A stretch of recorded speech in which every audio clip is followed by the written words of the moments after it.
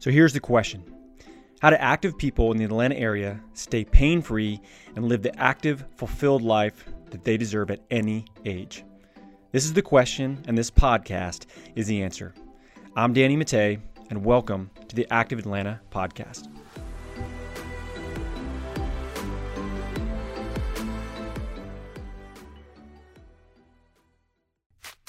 The Active Atlanta podcast is sponsored by Athletes Potential. At Athletes Potential, we help active adults stay that way, pain-free and active, doing the sports and activities that they love for life. We do this by working on 4 different areas. That's movement, nutrition, stress management, and sleep. When we optimize these 4 areas, you feel better, you move better, and you live better for life. Head to athletespotential.com to learn how we can help you stay active for life today.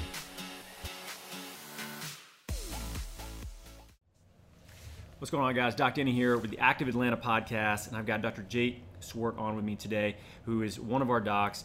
Background in strength and conditioning, PT, overall just movement ninja, and we want to talk about ways that you can help improve how you're moving, how you feel by adding in strength to your training routine, which many people avoid. In particular, I see a lot of people that are older that avoid it, as well as women. I think they're scared to add that in. So before we get into that, let's let you kind of dive into your background a little bit. Let people know how you got involved in this and how you became a PT. Sure. Yeah. So I think like many PTs, my background in terms of how I became one is I dealt with a lot of injuries myself growing up. Had like 6 different surgeries. Kind of ran the gamut of PT. My first introduction with physical therapy was pretty crappy. It was like your traditional old school model. I was the youngest one in there by like 4 or 5 decades. Yeah. But was still doing like the exact same exercises as Grandpa Joe over there, who's trying to recover from a knee rehab or from a total knee. And I'm trying to get back to playing football or basketball, or whatever the case may be.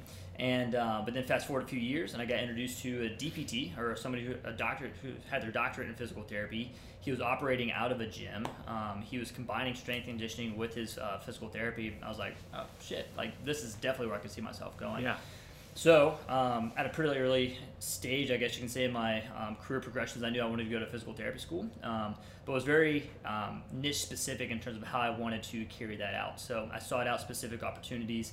In undergrad, I did about a 6-month-long rotation at an athletic performance enhancement center, where we worked with field and court athletes predominantly, getting them better on the field. I worked with a couple like youth athletes, things like that, and then I was able to take that training knowledge with me to physical therapy school, and then in physical therapy school, learn the rehab side of things, learn that there's a lot of gaps there. I think more PT, I thought that the strength conditioning stuff that they did in PT school was more like range of motion with a yellow TheraBand than it was like anything like true strengthening wise. And I used my background in strength conditioning to go into to better enhance my patients' outcomes with physical therapy. Yeah, and I think that, we kind of all have our own individual biases with background experience and courses we've gone to, but many variables are similar. One of those being strength training, like true strength training. Not saying we want you to be a power lifter or Olympic lifter, but getting your skeletal system and your musculoskeletal system strong is one of the best ways to have a long, active, healthy life.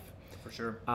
And doing it correctly is actually one of the best ways to avoid injuries. And I think for a lot of people, they're scared. I had a conversation yesterday with somebody that legitimately played professional baseball that didn't want to do weight training anymore because he didn't want to be tight and bulky.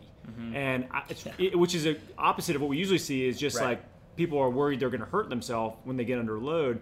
But if done correctly and you get strong through range, it's one of the best ways to actually bulletproof your joints and your muscles from eventually getting put into positions that you might not expect. So what's your take on strength training in particular for people, and like how do you like to mix that in with people that are apprehensive with it? Yeah, I mean, I think there's a lot of different ways. I think anytime you get somebody in the gym, it's so much more complex than like, okay, let's put a barbell on you, let's get you loaded up, and let's get going. There's a lot of psychosocial factors that go into that. People have been injured before when they're in the weight room. People have misconceptions of what true strength looks like. Misconceptions all the time, whether you're a guy or a girl, about getting too bulky, it sounds like, or all these like wives' tales essentially that are out there that just simply aren't true. So I got to figure out where they're at from a mental space to when they first come into the gym, to figure out where we even need to start, and then from there we can do some movement assessments. We can see like how well they move, but then really what my goal is to almost kind of like trick people into strength training, right? Yeah. So like we'll start off with like low loads. There's a lot of different variables you can manipulate, but whether that's range of motion people go through, the load that they go through, the tempo that they go through that load, the style of the exercise itself. So say somebody is afraid of doing back squats because they think it's going to hurt their back. All right, that's fine. I can start, I respect that fear of theirs, and like, okay, well, let's get you doing a Bulgarian split squat, and I won't even use the term Bulgarian split squat. I'll say rear foot elevated lunge or something like that. Yeah. Just to kind of avoid that whole fear tendency that fear avoidance thing that you can have. And then a lot of times, lo and behold, they're still getting the target that I'm looking for in terms of lower extremity strength, but they're also developing a motor pattern that looks very similar to a squat. They're just doing it on one leg. Yeah. And then we can then start loading them up. It's like, okay, now let's try this with an empty barbell with your across your back there. And then they dive right in like, this doesn't hurt. I actually feel pretty strong. Perfect. Now let's keep going with that movement there. Yeah. So I think it's really important to find ways that there's no cookie cutter program of, if you're trying to start a strength program, great, you got to get a barbell in your hands and you got to do this huge linear progression, and if you miss one day, you're donezo. But there's definitely starting points, and it's variable, and it can very much be person by person in terms of the case. One thing that I feel like is a common trend that we see in here in particular is, you can name a movement. Let's say it's picking weight up off the ground. Maybe it's a squat. Maybe it's pressing something overhead. Where people have had an injury doing these things before, and they blame the movement. The movement's the problem. Instead of their capacity that they yeah, like for instance, well, I can't squat because it hurts my knees. Mm-hmm. So instead of saying, okay, the squat is bad, we know that is a very primitive movement. You do it as a baby with no coaching. People do it all over the world every single day, and they have no problems with it. We know the movement is very, it's very primal. It's part of what we can do, but you have a problem with it, so you blame the movement instead of looking at what are the limitations that you have that are stopping you from being able to actually do this movement. Spot on. So how do you address that? Because I think for a lot of people that is a very difficult mindset shift that they have to make versus avoidance to then problem solving. Yeah. No, I think you got to prove it to them. I think like you can go through a bunch of different. There's all kinds of screens, you name it. If you want to do like an FMS or a mobility WOD or whatever the case may be, there's plenty of different options out there for you if you want to combine them. But I think you got to take people through a movement screen and show them no, you actually, your ankle mobility is a huge limiting factor for you. So you tip forward a lot more, which is increasing the shear force that goes on into your lower back because you're increasing that moment arm. Now we're just going through a physics lesson. Yeah. There's and then once you show that to them, and then you can make the appropriate adjustments and show them like, okay, you have limited ankle mobility. What if we gave you a front squat instead of a back squat? Or what if we put your heels up on a plate? Or what if we did a number of things you can do to get rid of that barrier that is poor ankle mobility? And lo and behold, your knees don't hurt when you squat. Clearly, it's not the squat movement that's causing the knee pain. It's just your incapacity to be able to do it correctly with good mechanics. Let's say somebody is, ready to get into training of some sort. Mm-hmm.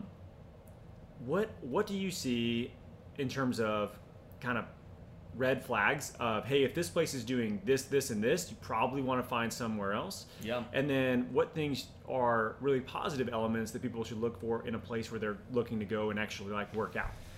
Yeah, I think some red flags I typically see is when you start having when people write programs, they write to their own biases, right? Yeah. And I think that if you start seeing movements that are just coached all the time, I was just talking to somebody the other day who said, look, I like squats just as much as the next person. I think it's a very functional movement, but if it's being programmed every single day into your programming, or you're just getting beat up with squats, might want to start taking a deeper look at the programming, or asking the coach like some of the points of the programming. Like, you should be able to go up and talk to a coach or a trainer or who's ever there and ask what the point of that program is, and they should be able to list it out to you. Right. We're doing this movement because of that. We're trying to improve this, or we're doing that. All that is important. It's not just throwing random exercises up there. And there should be a point. There should be a point to the progression. Like, you guys should be, no matter if it's a general fitness class or if it's a very specific like barbell class, there should be a path that you're going down, and you should be able to know what that is. You should be able to talk to a gym member and say, hey, what's the point of the program today, or what are we doing, like what are we trying to accomplish? I think all those are important variables to know, instead of just going in, showing up, and just doing whatever's told for you to do. And then I think if there's a gym that's just crushing you with intensity every day, they're just trying to make you as sweaty as they can make you. They're just trying to get you, just because people like to sweat. People like to go in and work hard and feel like they got crushed, but that's not the best thing for you. We know that from a hormonal level. We know that from a sleep perspective, recovery, all that fun stuff. If they're just coming in and they're just blasting you with high intensity interval training, or they're really working like very like anaerobic capacities all the time, then you might want to like take a step back and either not necessarily find another gym, but maybe supplement that workout with something else on your own. Yeah, I think one of the things that we see that's frustrating for a lot of people is the barrier to entry in most facilities that are lower cost group classes, right? So let's say between, I don't know, $150 and maybe $250 a month for just group classes. Like, you show up and there's a bunch of people there at once. Is that there rarely is any sort of individualized assessment on the front end, right, to see what potential problems might exist. I know when we get a chance to see somebody before they start training, it's always such a better transition, because they at least know, okay, I struggle with the lunge pattern, like these are the things that help improve it, but I need to be careful of loading this for a period of time.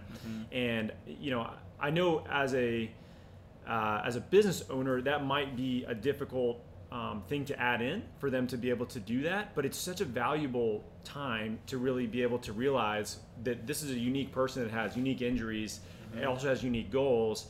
And then how do you know what you should and shouldn't do with them, and be able to modify that for them? It gets really hard in those situations.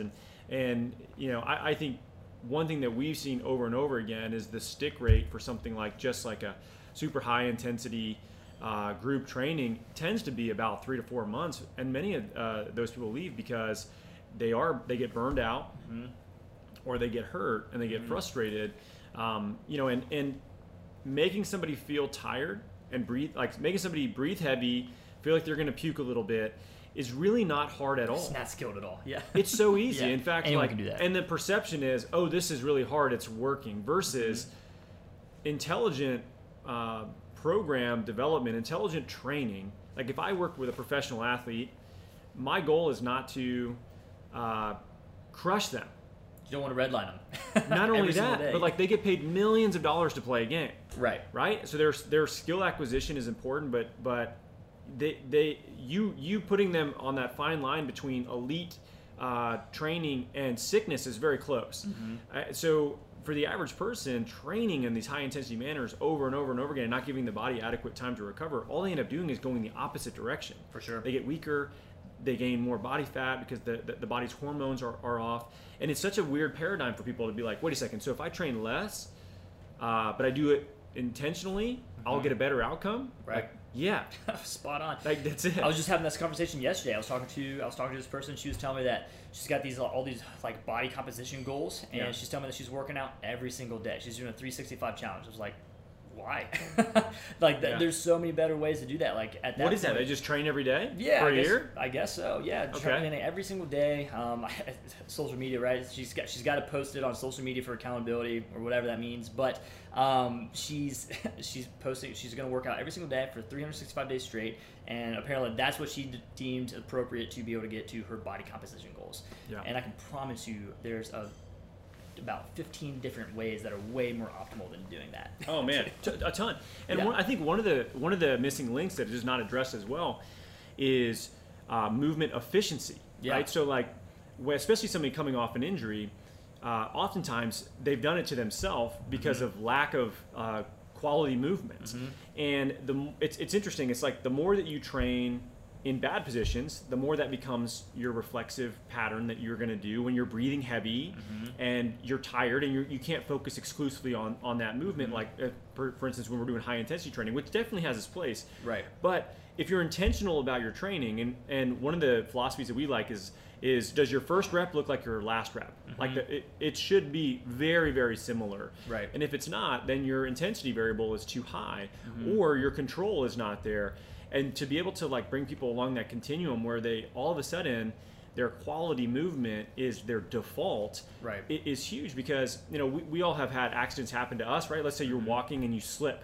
So you slip and you know you catch yourself, but you catch yourself in sort of a wide position that maybe looks like a lunge, your leg is behind you.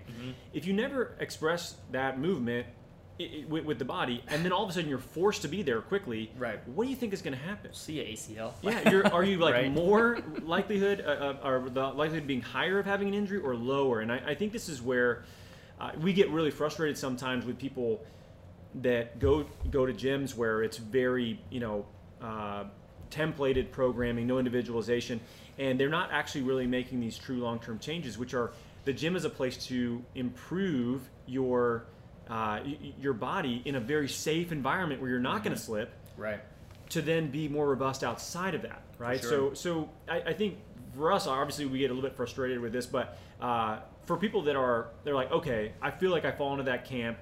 I've been going to a high intensity training place where there's just a coach yelling at 30 people at once, and there's really no right, there's no coaching. It's just being a cheerleader. What are some easy places where they can start to work on improving their own strength? Like what movements should they really focus on that are sort of core tenets of what somebody should be doing from a strength plan? Yeah, so I mean, I think when you start looking at strength training, I like to break it up in terms of like different movement groups. So I like to do a squat pattern, I like to do the lunge pattern, and then for the upper body, I like to do a horizontal push, I like to do a horizontal pull, or like vertical pull. Give an example of those. Like what movements would those be? Yeah, okay, so squat, lunge, I want to see on one leg too, so like that's really important. People are always missing that unilateral or one-sided movement piece. That's really important. But then also when you get up to the upper body, because training is not just lower body driven by any means, I want to see how well you can do a pull-up. Can you press a weight up over your head? Horizontal pushing, not quite as important as other ones, but that's gonna be something like push-ups. Like at a minimum, can you hit your body weight in terms of push-ups? So that's a really important skill set to have too. So those are the big movements that I kind of look at. So just again, squat, lunge, single leg, vertical pushing, like a press or shoulder press, push jerk, things like that. Pull-ups, so vertical pull, and then horizontal push pull, so like push-ups and bent over row. So really important. You know, and I think people fall into two camps too. With like, some people love strength training. Some people do not want to do it at all. And what we tend to see, usually males that are tighter, maybe a little more naturally strong, they like it. Every day is like bench press day for them. You know, like they like it because they're a little stiffer and they can express strength better. But on the flip side of that, women that are more flexible tend to avoid it because they're worried about getting bigger, or maybe they don't perceive it as a valuable addition to what they're doing. Right.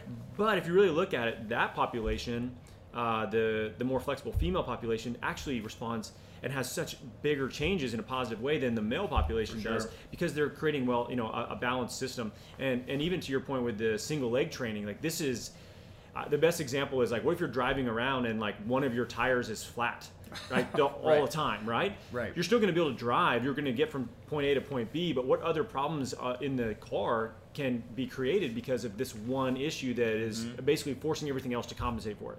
And we see it all the time in the lower body. So, for you from a standpoint of programming and training, like how often should people be doing strength and conditioning, like strength work, being added into their program? Yeah, I mean, I think a minimum of 2 to 3 times a week is a good starting point there. And if you got a lot of other things going on, I think if you can incorporate strength training like twice a week, that's optimal. That's protocoled out through ACSM guidelines. That's just been shown in the literature to be the minimum that you need.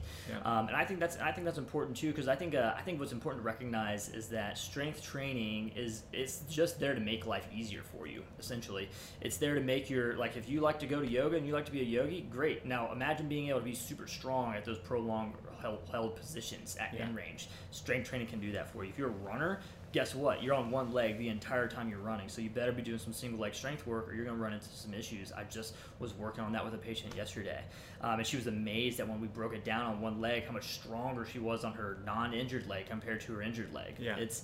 It's pervasive. Yes. If you like Pilates, guess what? If you want to hold that position longer, you better be strong. So like, it definitely doesn't have to be like the primary mode of training for you. We're all adults, and this is the problem that we run into. We're all adults, right? So, and our time is precious. Our time is limited. So we want to be able to, like, our time that we have to ourselves, we're going to do what we like to do. Like, if I like to run and I have an hour to myself, I'm going to go run. Like, it's just natural. I get that. But you can flip that around on its head and say, okay, well, what do we tell little kids to do? We tell them to diversify their sports and become a multi-sport athlete. Don't specialize too early. All that stuff. Well, training is just your sport as an adult. So the more you can diversify your training, the better of an athlete, an everyday athlete you'll be, and then the better longevity in your healthcare you'll have. So it's just a natural fit. I don't think it has to be anything crazy. You don't have to get worked up in terms of like, oh shit, I need to just do purely strength training, but I really love running, but I guess I can't do running because it's going to make me injured. Like, no, that's not what we're trying to get at. It's a nice complement to what you're doing. Hit that twice a week. It doesn't have to be anything complex. Matter of fact, most people overcomplicate strength training all the damn time. Yeah. Keeping it super simple is really effective. I was had this conversation with a buddy of mine yesterday where I was telling him that I think people change their exercises too much, or they change their rep scheme too much. And he's like, what do you mean? I was like, you don't need, like, if I have you doing, like, I could have you do 4 sets of 12 on back squat for a new person who's never been in the gym. I could have you do that twice a week for like 6 weeks before I need to change a single variable with that. Yeah. That's just your body making adaptations. And if you are constantly varying exercises, you're never going to get strong at anything. So you don't have to make things super cute, super complicated, super Instagram worthy or anything. Yeah. Keeping things simple is really effective, and it'll let you enjoy the other things you can do in life. Well, this idea of like, let's confuse the body, let's confuse the muscles, right? Well, that was big when I was in high school. Yeah, but the thing is, like, we make changes based on repetition. Yeah. And really pretty much anything. Right. And, when we look at the literature, like you brought up, like, actual research studies, one of the strongest variables that dictates your quality of life as you get older. Like, this is not a made-up statistic. This is validated to where the stronger your lower body is, in particular, is one of the biggest indicators of you having a enjoyable life as you get older. For sure. And the reason why is we get around the world on our legs. So if you have weak legs that are hurt all the time, your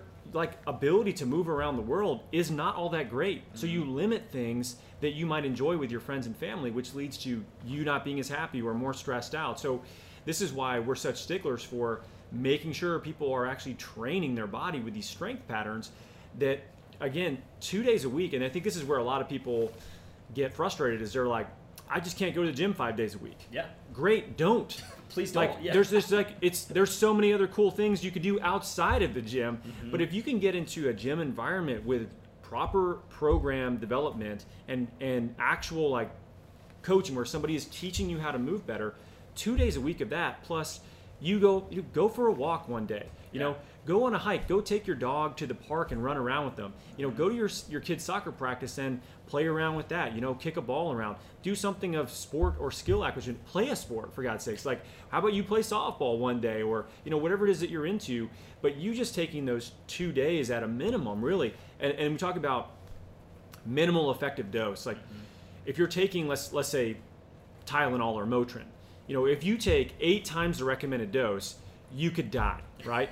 So what you want with those is the minimal effective dose. What's the least I can take to get the most benefit safely? And when we see strength and conditioning, twice a week is a great place for people to start, where it also doesn't make them feel bad about themselves. They're like, man, I only made it 3 days this week. I was going to try to go 5. Right. When you can only go 2, or you only commit to 2, and maybe you do want to get in another day, but you're like motivated to do that, not discouraged because you didn't, actually get there. Sure. Yeah. No, I totally agree. It's a very common saying in the world of fitness and wellness that movement is medicine, and I totally agree with that. But okay, if we're going to take that, we're going to own that saying. Then you got to realize that you can OD on medicine. So if you can OD on medicine, then you can absolutely OD on movement. That's and that's demonstrated time and time again. So I think you bring up a good point of like, you got to be able to, like, you're in the gym for a reason. You're trying to enjoy life. So get out and enjoy life. Don't beat yourself up if you can't make it to the gym 5 times a week, because most active adults who have careers and kids and other life responsibilities can't do that, and they shouldn't beat themselves up about it. Yeah, and I think that is really common to see. And for some people, they just love going to the gym. We'll never have a problem with those people, working on strength. Oh, no. Like, it's their hobby. Like, your hobby is going to the gym, but for many people, their hobby is not going to the gym. Like, they go to the gym so they can do things that they like outside of that. And really, that's the goal, right? The goal is your vehicle in life is your body. How do you maintain that in a way where it's capable of doing the things that you want to do? It could be as basic as, picking your kid up out of the bathtub and having enough strength in your back and your hips to where you don't hurt yourself doing it, and you're safe picking them up. It could be to the extreme of, like, for instance, one of the guys we worked with rowed across the Atlantic Ocean in a single-man boat, right? Like, the human body is capable of many things along this spectrum.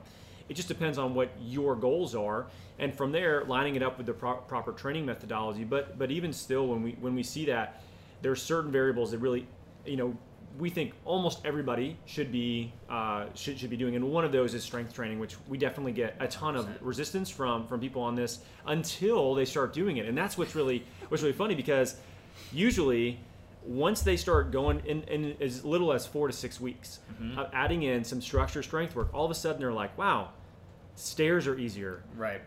Man, like, I feel better getting out of bed in the mornings. Like, what's going on? It's like, your body is adapting in a nervous system intelligent way. More efficient. Exactly. You're able to handle loads more. Like, the joints are getting just healthier because they're getting that compression, decompression. Right. Yeah. And that's what's so interesting too, is like, we're such a well-made, organism, piece of whatever you want. Like, we talk about, like, the human body and relating that to machines quite a bit, but, like, the most intricate thing in the world is the human body. And 100%. Like, we have this system where, what Jake was talking about with compression and decompression of the joints, where our philosophy is movement is medicine, because it really is. So if let's say you're going through a lunge pattern, every time that you flex your knee down to the bottom of that lunge pattern, you come back out of it, you're compressing the tissues of the knee and other joints that are then getting moved through that range, which is pushing fluid around and stimulating what's called synovial fluid release, which is like the lubricant for the joints. So you might have noticed, if you're sitting in the car for a long time, or maybe you're sick and you're just stuck in bed, you're just achy as could be and you feel terrible, you feel like old. It's because your body hasn't had that self-lubrication that occurs under load. And when we start to get more and more of that, all of a sudden we feel better and we feel better and we feel better. And training should make you stronger and more resilient. It shouldn't be the variable that's like why you end up in our office is because you went to the gym and the gym hurt you. The gym you should get hurt playing a sport, or you should get hurt if there's an accident, not because you did too many lunges. Right. So anyway, guys, I hope that you enjoyed learning a little bit about strength training in particular. It's something that we do a lot of and help people get back into this stuff. If you want to learn more about what we do, head to athletespotential.com. If you want a little bit more about Jake, head to the About Us page. You can read all about all the cool stuff that he's done. Anything you want to finish up with on strength training? Advice you want to give anybody? No, I think the biggest things to take away is you don't have to kill yourself in the gym in terms of volume or load. Keep things simple, and then just variability in your movement style. Yeah, exactly. Cool. All right, cool. Well, guys, as always, thanks for listening. We'll catch you next time. Hey, thanks so much for listening to the podcast today. If you want to find out more about our guests or about Athletes Potential and how we can help you continue to be active and pain-free in life, head over to athletespotential.com to learn more.